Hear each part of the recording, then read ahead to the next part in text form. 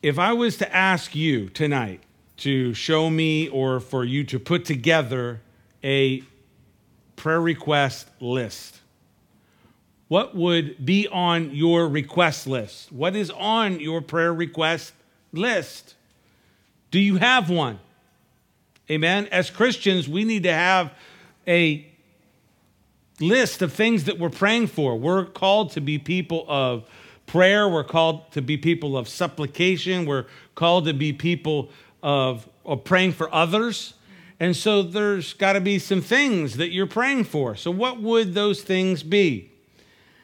We are, as Christians, we're people of prayer. Amen. We're to be people of prayer because that's how we communicate with God. That's how we conduct our relationship with Jesus Christ. So there are things that if you're a person of prayer, if you're walking with Christ in your life, there are things that are on your list and they're daily on your list. Amen. We pray on a daily basis, and you probably your daily list probably looks something like this. We pray for our family. Amen. We pray for provision, continued provision.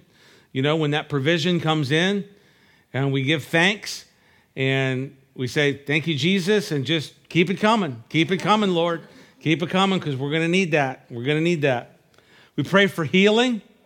We pray for God to intervene in some way into our circumstances. And let me tell you tonight that all of these are great prayers, and that you should continue to pray for those things daily in your life. These are all great prayers. But as we come to our passage tonight, our passage of Scripture that we're going to look at tonight, which is literally the close of chapter 3 of Ephesians, Paul has a prayer for the believers, for the Christians. So this little section here is literally Paul's prayer for believers. And as we look at it tonight, I want to submit this to you, that there are those things I think that are regularly a part of the prayer list, that we go to the Lord and those things are regularly there. But hopefully as we're growing in Christ, our prayer list is expanding. Hopefully as we're growing in Christ, that there's some deeper things that we're praying for God for. And so Paul, I believe in his prayer, shows us some of those things I think that also need to be a part of the prayer list, and they're certainly a part of Paul's prayer for the Ephesians, and I believe in that sense they're great items for prayer for all Christians. Amen? So what is God's desire that we see in this prayer that we're going to look at in Ephesians 3? We will see how we need to be strengthened in the inner man. Amen? This is a big need that every single one of us has on a daily basis. And just when you thought you were strong, something happens. Somebody says something to you, something happens in the family, something happens at work, something happens and upsets the apple cart. And we need to be strengthened in the inner man day by day. Amen? Yes. We need to be indwelt by Jesus Christ. We need to be filled with the fullness of God. So let's take a look at Paul's prayer tonight. First, if you're taking notes, Paul's prayer for you is that you would be strengthened in your inner man. Let's look at it. Chapter 3 of Ephesians, pick it up, verse 14. It says this: "For this reason I bow my knees to the Father of our Lord Jesus Christ, from whom the whole family in heaven and earth is named, that he would grant you, according to the riches of his glory, to be strengthened with might through his Spirit in the inner man." Let's stop right there. How do we find the strength that we need to live our lives in Christ? And trust me, we need strength. You need strength to live your life in Christ. You can go out and try to live it in your own strength, and you may get down the road a little bit, but there's, like I said, there are those things that are going to come up. There are those things that are going to happen. And when those things do, you are going to realize, you are going to know that you need strength. You need power. You need the power of God in your life. You need the power of the Holy Spirit. And that's exactly what Paul prays for the life of the believer, for the Ephesian believers in this particular passage. Paul's prayer is that they would be strengthened, and so he bows his knee in prayer. Look at that, verse 14. He says, "For this reason I bow my knees to the Father of our Lord Jesus Christ." Now, when you look at it, there are a couple of different postures of prayer. There is standing in prayer, right? You can stand in prayer. And then there's bowing on your knee in prayer. And then there's literally like face down prayer. That's called being prostrate before the Lord. Amen. You find those instances in the scriptures. And so these are all three, those postures of prayer, and they're all very good. And so Paul finds himself bowed on his knee. And when we bow on our knee in prayer in that posture, I think it reminds us of a great posture of prayer, which is not only bowing the physical knee, but it's literally a humbling of ourselves before God. It's an acknowledgement of who he is, of his place in our lives, and that we're bowing, we're humbling ourselves before the King of Kings and the Lord of Lords. And we know where the good things that come into our life come from. And so we bow on our knees before the Lord. And so we seek the power of God in our life. We seek the power of God. Why is it that, why do we need the power of God?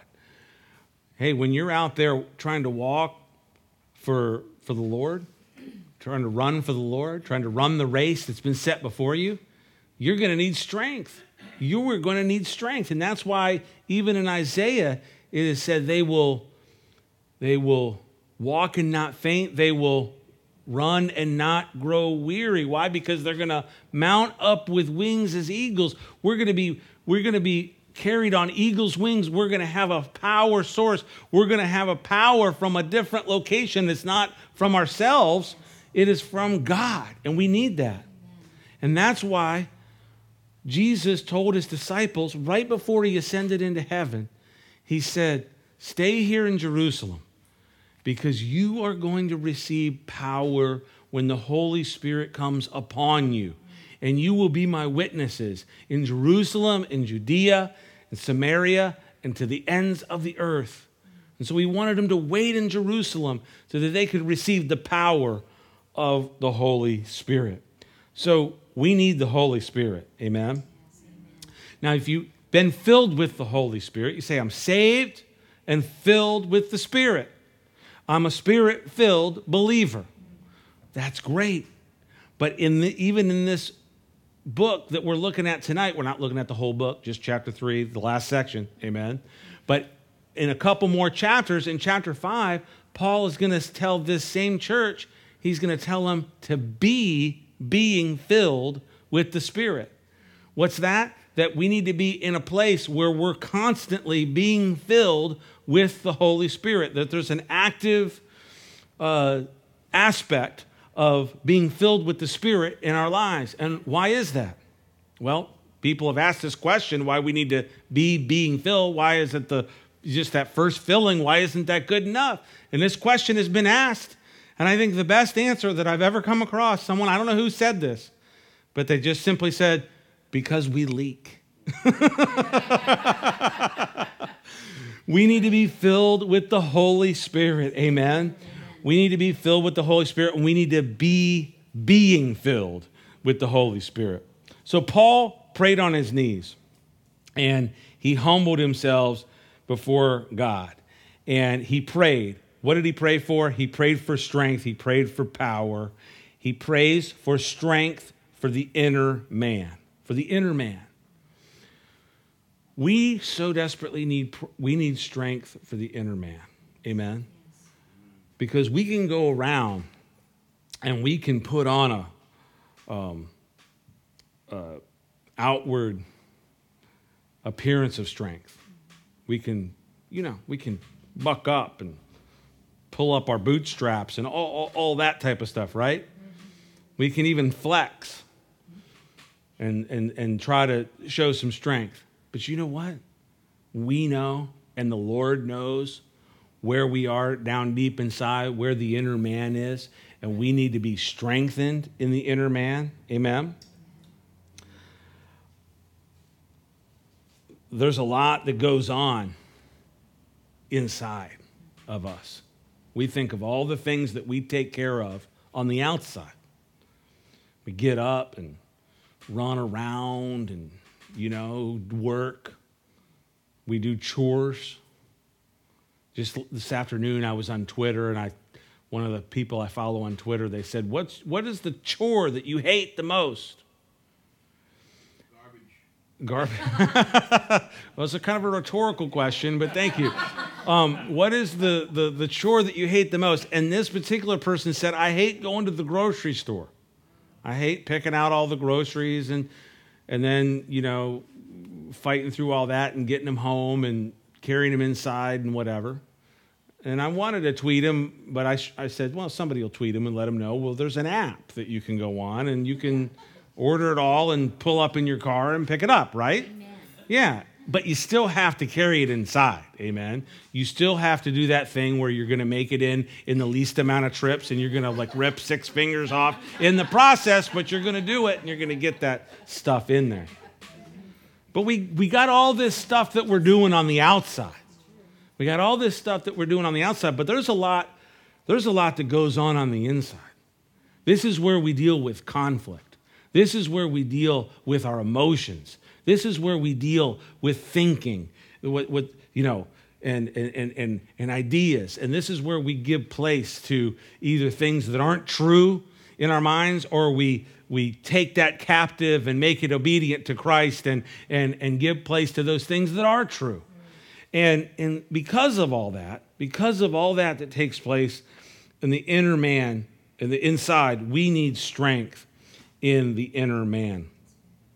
The Bible talks a lot about our inside, the inside of us. Jesus told the Pharisees that it was out of the heart that proceed evil thoughts and evil deeds.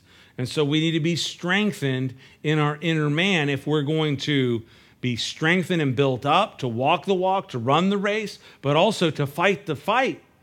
Amen. We need to be strengthened in the inner man so that we can fight the fight. And our walk with God cannot be only an intellectual pursuit. Paul says here, for this reason I bow my knees to the Father of our Lord Jesus Christ, from whom the whole family in heaven and earth is named, that he would grant you, according to the riches of his glory, to be strengthened through his Spirit in the inner man. And we've got to have knowledge of God. We've got to have that knowledge of the Word, but we need that intimacy in the inner man and that strength in the inner man so that we can walk with God. We've got to know God and we've got to pursue God. And knowing God in the Bible, especially in the New Testament, is the idea of having the Greek word is actually the word gnosko, and its Hebrew partner is the word yada. And it's the idea of knowing intimately. It's knowing by experience. It's not only knowing just because you kind of know it. You're a brainiac, and I know that. I know the answer. You're Arnold Horshack when it comes to the things of God. But and that's great. And for those of us that like to think things through, we kind of can fall into I just want to know stuff, and I want to know stuff, and I want to know stuff. But God wants us to know him. He wants us to have that relationship, and that's where it happens on the inside. And that's where we need the strength on the inside, on the inner man. And one of the things that's been said, they say the longest road is only 18 inches. It's the road from your head to your heart, and getting what you know in here, where you know it down in here. and you're strengthened down in here. And I can know, well, Jesus is going to give me strength, and Jesus is going to give me power, and Jesus is going to help me walk the walk. But I got to know him down here. I got to know him in my inner man. I got to be strengthened on the inside. Amen? Amen? The word for strength here, where he says strengthened in the inner man, is the opposite of discouraged. It's the idea of being, like, can you think of the opposite of discouraged? Well, think of discouraged and think of being like the opposite of that. You know, when you get discouraged, and if you're anything like me, I mean, my goodness, I get discouraged. I can let everyone know that I'm discouraged without saying a word. You know? What's wrong with you? Fine. You know, no, I'm discouraged. I'm discouraged. But God wants us to be the opposite of discouraged. He wants us to be so full of hope, so full of the power of God, so strengthened on the inner man that we're living our lives for him. Paul put it this way to the church at Corinth in 2 Corinthians 4, verse 1. I'll put it up on the screen. He said this, "Therefore, we do not lose heart. Even though our outward man is perishing, yet the inward man is being renewed day by day." What's this? Amen. We don't lose heart. We don't lose heart. Christian, there are so many different things that we could lose heart about. We could lose heart. And Paul points out one of those, the outward man is wasting away. You can lose heart when you start focusing on, you know, hey, you're getting old. You're not getting any younger out there. I was just talking before the service, we were talking about, I said, I don't know why this even came up, but I said something to brother here. I said, you know, Clint Eastwood is still out there directing movies. And I said, I think he's 90. And they said, no, he's not 90. Look it up, ask Siri. Sure enough, he's 89. He's 89 years old. So, you know, hey, we might not have the Clint Eastwood, 89 and still out there walking around and directing movies and stuff. We might not have that going for us, although we pray. The outward man is wasting away, but Paul says we don't lose heart because the inward man is being renewed day by day. Amen? The inward man is being renewed. Now, I want to just take you to a passage of Scripture if you want to. Keep your finger there in Ephesians 3 and go over to Psalm 84. Go over to Psalm 84 and verse 5. And this is one of my favorite Psalms. I mean, there's some great Psalms. There's some great Psalms. But Psalm 84 is it's probably in my top 5 because it's such a great Psalm. It's a Psalm of the worship. It's a Psalm about the worshiper of God. It's a Psalm about the Christian life being on pilgrimage to worship God. And this is what the writer says in Psalm 84, beginning at verse 5. He says, "Blessed is the man whose strength is in you, whose heart is set on pilgrimage. As they pass through the valley of Baca, they make it a spring. The rain also covers it with pools. They go from strength to strength. Each one appears before God in Zion."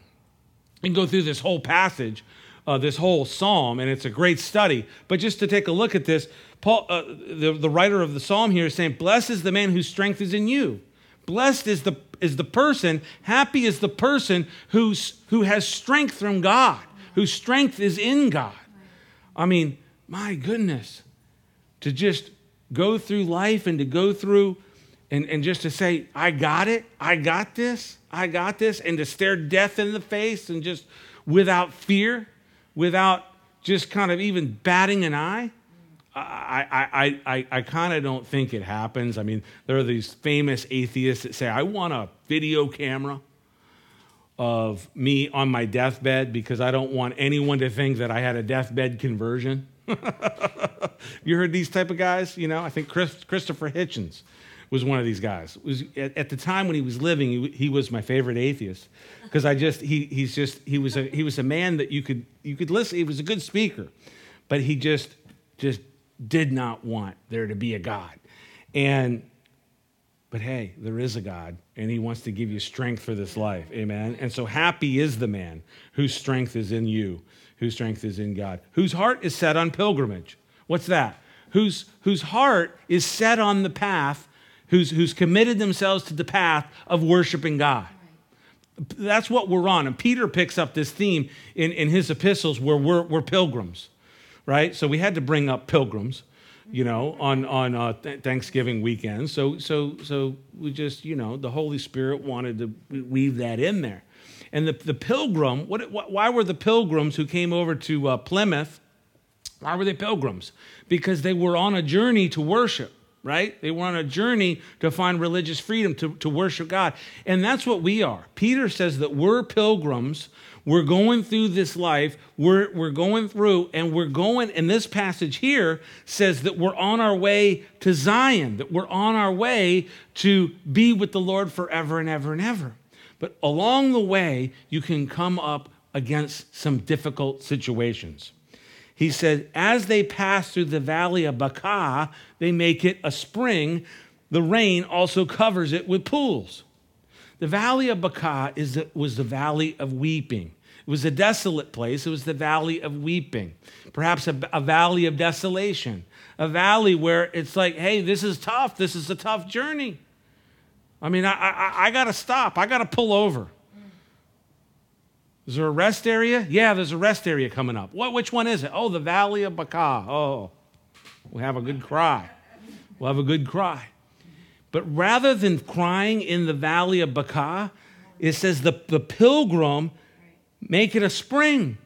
In other words, they dig a well and have the water coming up from abundance, from the deep.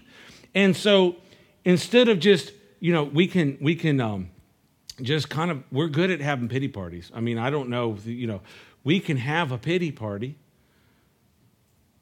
And there's times when we feel like, I'm going to have a pity party. Because, it's going to make me feel better. And I don't even care if anybody, I'm just going to have a pity party. The believer, the pilgrim, the worshiper, he doesn't have a pity party. He digs a spring. He digs a well. And the rain also covers it with pools. Amen? And so there's the blessing of God that can be found even in the depths of the valley, even in the valley of weeping, even in the valley of desolation. So if you're, wherever you are, maybe you're not in the valley of Baca. Thank you, Jesus, you're not there. But, it may come. It may come. And you remember that. Then when you get there, you have a choice.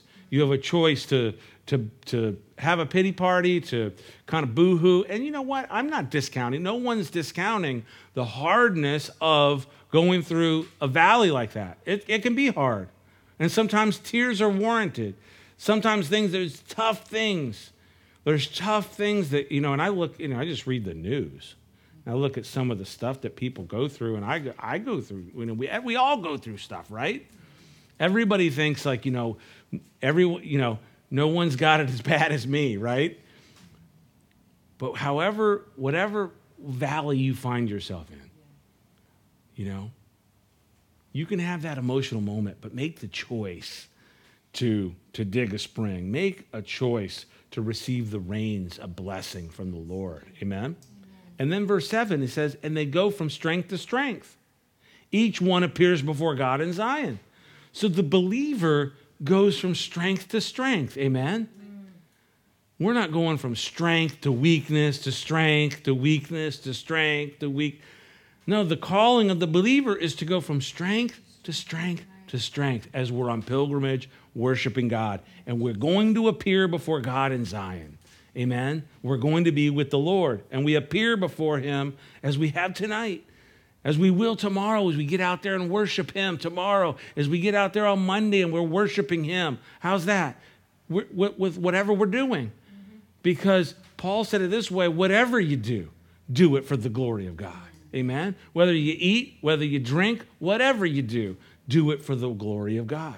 And I used to say this, if you can't do it for the glory of God, then don't do it. Amen? Whatever it is, if you can't do it for the glory of God, then don't do it. So the believer, the worshiper of God, goes from strength to strength. So we find that strength in the inner man. But Paul goes on, he says, be indwelt. He wants the Christians to be indwelt by Jesus Christ. Let's go back to the text, verse 17. That Christ may dwell in your hearts through faith, that you, being rooted and grounded in love, may be able to comprehend with all the saints what is the width and length and depth and height, to know the love of Christ, which passes knowledge, that you may be filled with the fullness of God. So we need to be, Paul's prayer is that we be strengthened in the inner man, but also that we be indwelt by Jesus Christ. Paul prays that Jesus Christ would indwell the Ephesian believers, and our prayer is that you be indwelt by Jesus Christ. And the Lord's Prayer and the Apostles' Prayer, I'm certain, would be that you be indwelt by Jesus Christ. The word for dwell means to settle down, to take up residence. Christ comes into your heart at conversion, and he takes up residence in your heart. You say, well, now there are people, I've come across some videos, some pastors that don't like that. They don't like this idea of, you shouldn't ask Jesus into your heart.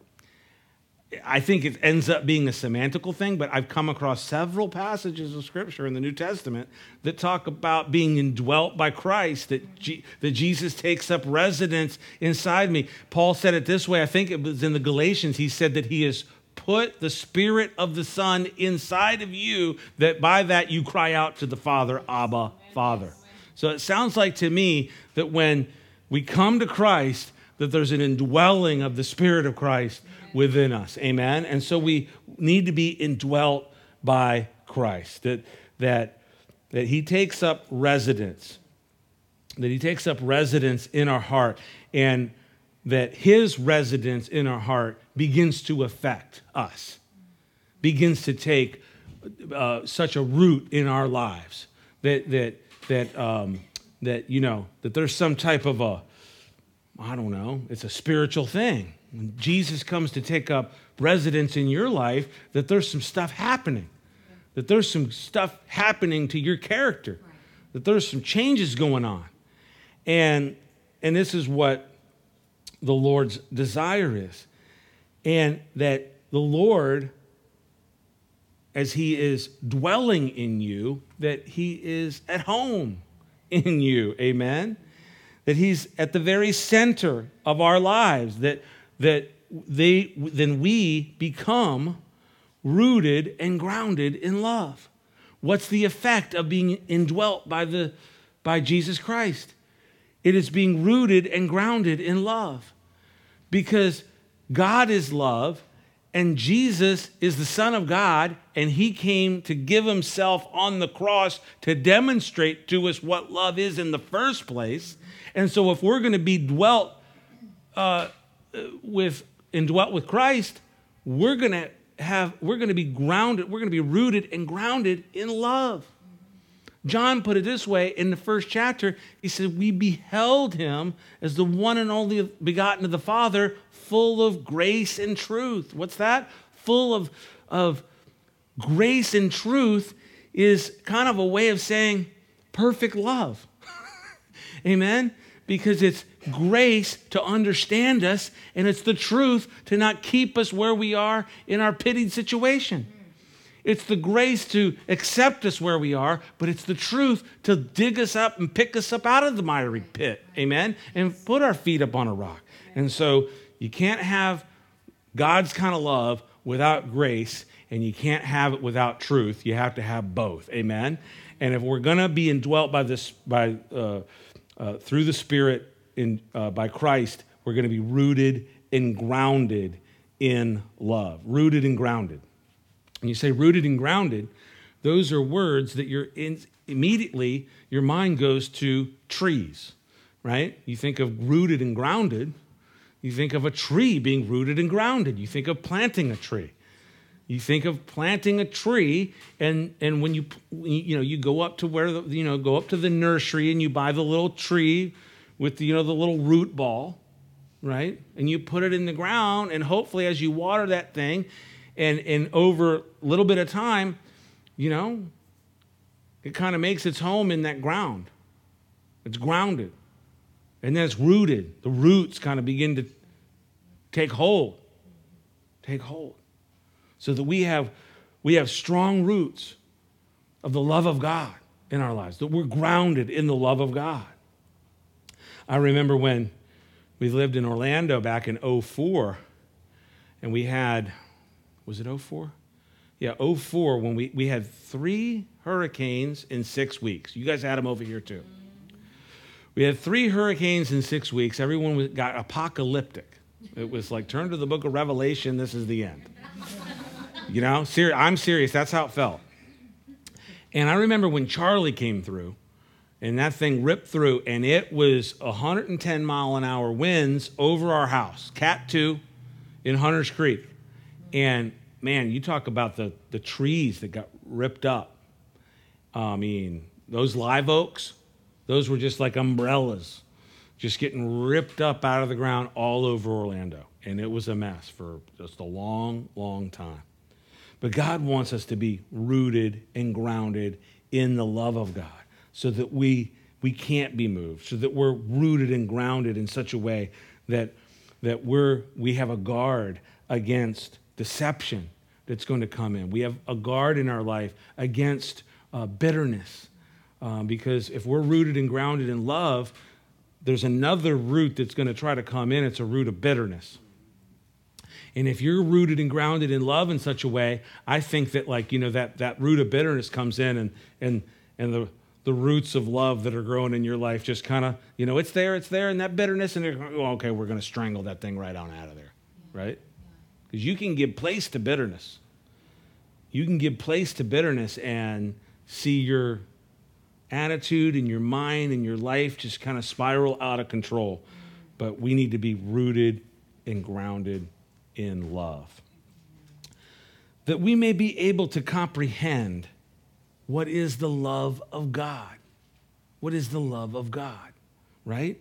Look at what Paul says. That we may be able, verse 18, to comprehend with all the saints what is the width and length and depth and height, to know the love of Christ which passes knowledge. When you think of the love of God, when you think of the love of Christ specifically, you think of, okay, so if I said, there is a verse of scripture, I believe it's in John's epistle, it says God is love. God is love. And you think about that for a second, and you think, okay, God is love. Wow. Now he is love. He isn't just lovely or loving, he is love. But God just isn't love. We have a God who demonstrated his love for us. He demonstrates it. Paul put it this way to the Romans: God demonstrated his love for you, and while we were yet sinners, Christ died for us. John put it this way in his epistle: this is how we know what love is, that Jesus Christ laid down his life for us, and we ought to lay down our lives for the brothers. And John put it this way in his gospel: for God so loved the world that he gave his one-of-a-kind Son, that whosoever believes in him will not perish but have eternal life, right? So when you think about the love of God, you think about the love of Christ, you think about the demonstration, the perfect demonstration of that love, which is the cross of Christ, right? So what I want to do, there's an interesting thing here, because if you look at this verse here, he says, verse 18, that we may be able to comprehend with all the saints what is the width, length, and depth, and height, to know the love of God, the love of Christ, which passes knowledge. So there seems to be, so there's width, length, depth, and height. There's like 4 different directions there. And you think of a 2-dimensional world, you think of like a sheet of paper, and then you add this, and so we live, there's a third dimension. So you have the length, you have the height, you have the depth. But here there's a fourth one. So Paul seems to add not only a three-dimensional aspect of the love of God, but a love of Christ in four dimensions. And there's an interesting thing, and I've shown this before, but I thought it would be interesting to bring this out again. Salvador Dali actually did a depiction of the cross, and it's the cross, it's the love of God it kind of in four dimensions, because it's the unraveling of a four-dimensional cube, and the unraveling of a four-dimensional cube is actually a cross. And what Salvador Dali did is he did this in a piece of art, and he put Christ on this four-dimensional cross. And so the name of the piece is called Corpus Christi. So not the city in Texas, but the literal Corpus Christi, the body of Christ, right? And so do we have that up there? Go ahead and throw that up there. This is the piece. So you literally have this four-dimensional cube, which is actually a cross. And so you have the length and width and height and the fourth dimension, which would be the length into eternity, the time dimension, right? So it's a perfect love. It's a four-dimensional love, and so we're being rooted and grounded into something that is just it's an incredible love. I mean, even to try to describe it and throw up Salvador Dali and, Corpus Christi and all this, and I'm sitting here kind of fumbling going, okay, how am I even getting across the love of God? Because he even says it here, to know the love of Christ, which passes knowledge. Right? So, okay, it passes knowledge, but go ahead and get up there and teach it. What I think of it in this way is that this is a love of another kind. This is not a love that the world is familiar with. This is not a love when the world sings songs like Love Bites and stuff like this. No, this is not that type of love. This is a type of love that is literally only perfectly seen on the cross of Christ. Yeah. Amen? And so in that sense, the love of Christ, to know the love of Christ, which passes knowledge. And then he goes on, that you may be filled with the fullness of God.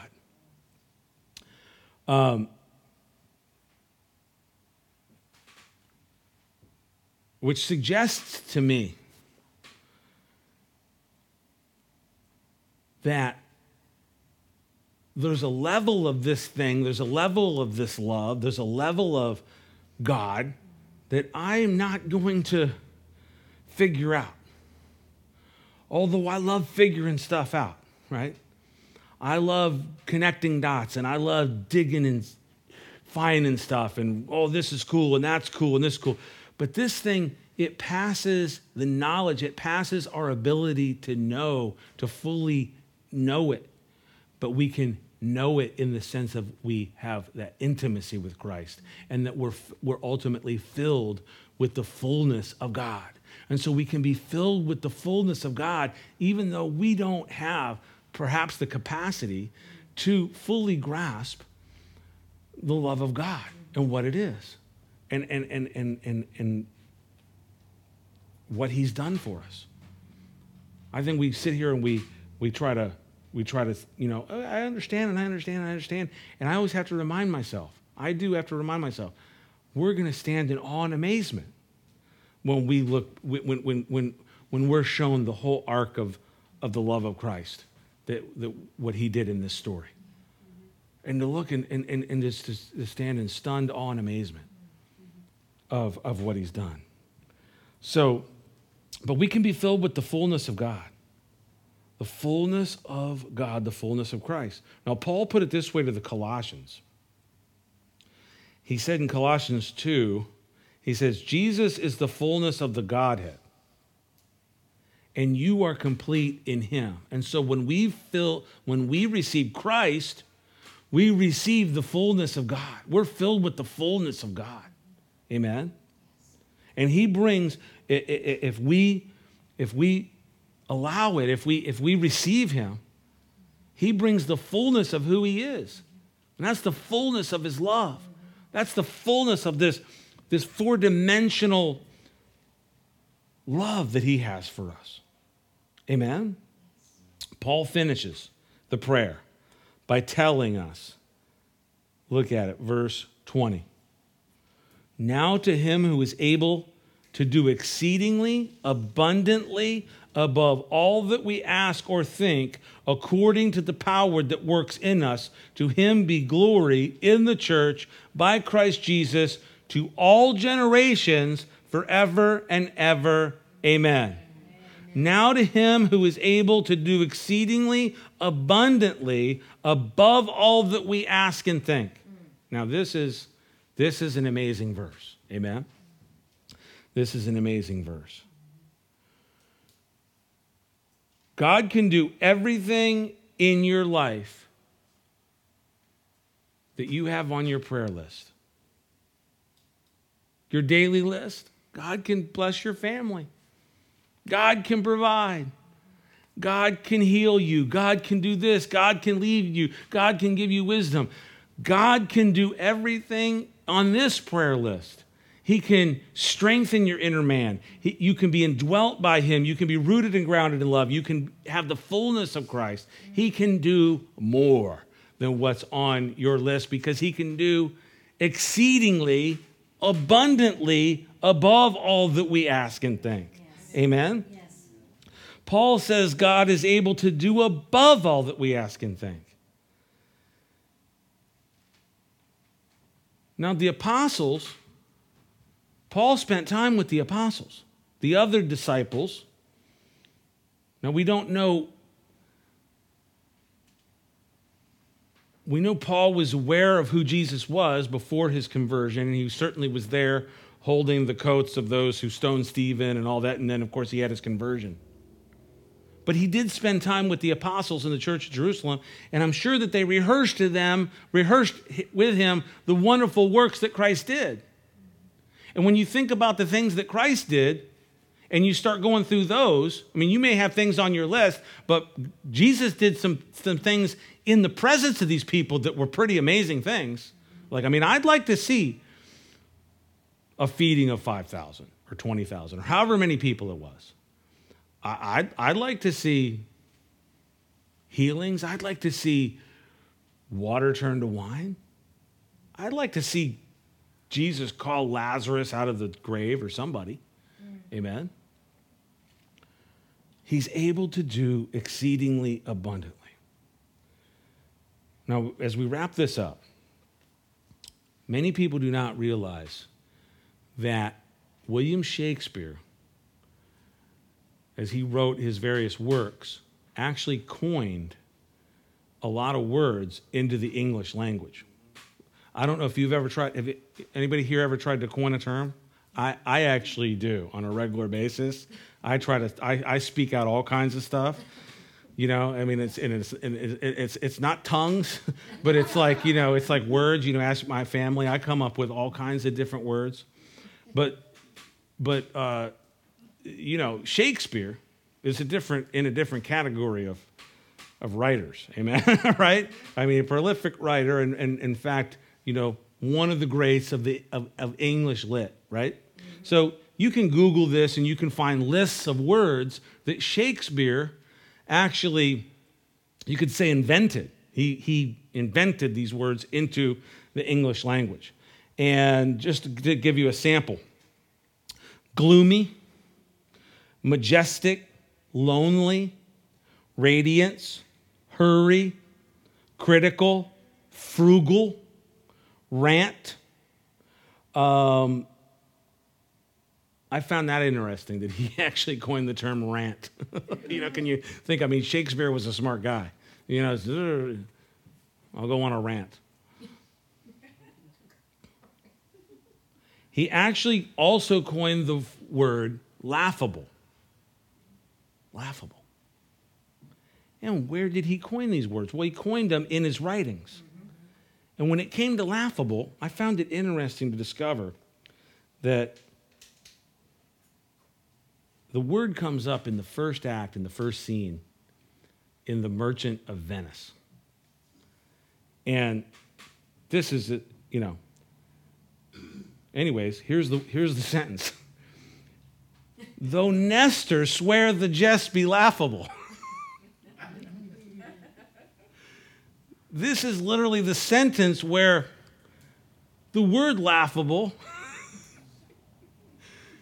is invented, comes into the English language. This is, I guess, laugh it up, laugh it up. Now, I want to read to you what Spurgeon says about Paul's use of this phrase, exceedingly abundantly. Spurgeon on the phrase exceedingly abundantly, quote, he has constructed here in the Greek an expression which is altogether his own. No language was powerful enough for the apostle. For the Holy Ghost speaking through the apostle. For very often Paul has to coin words and phrases to shadow forth his meaning, and here is one. He is able to do exceedingly abundantly. So abundantly that it exceeds measure and description. Wow. So Paul literally, like Shakespeare,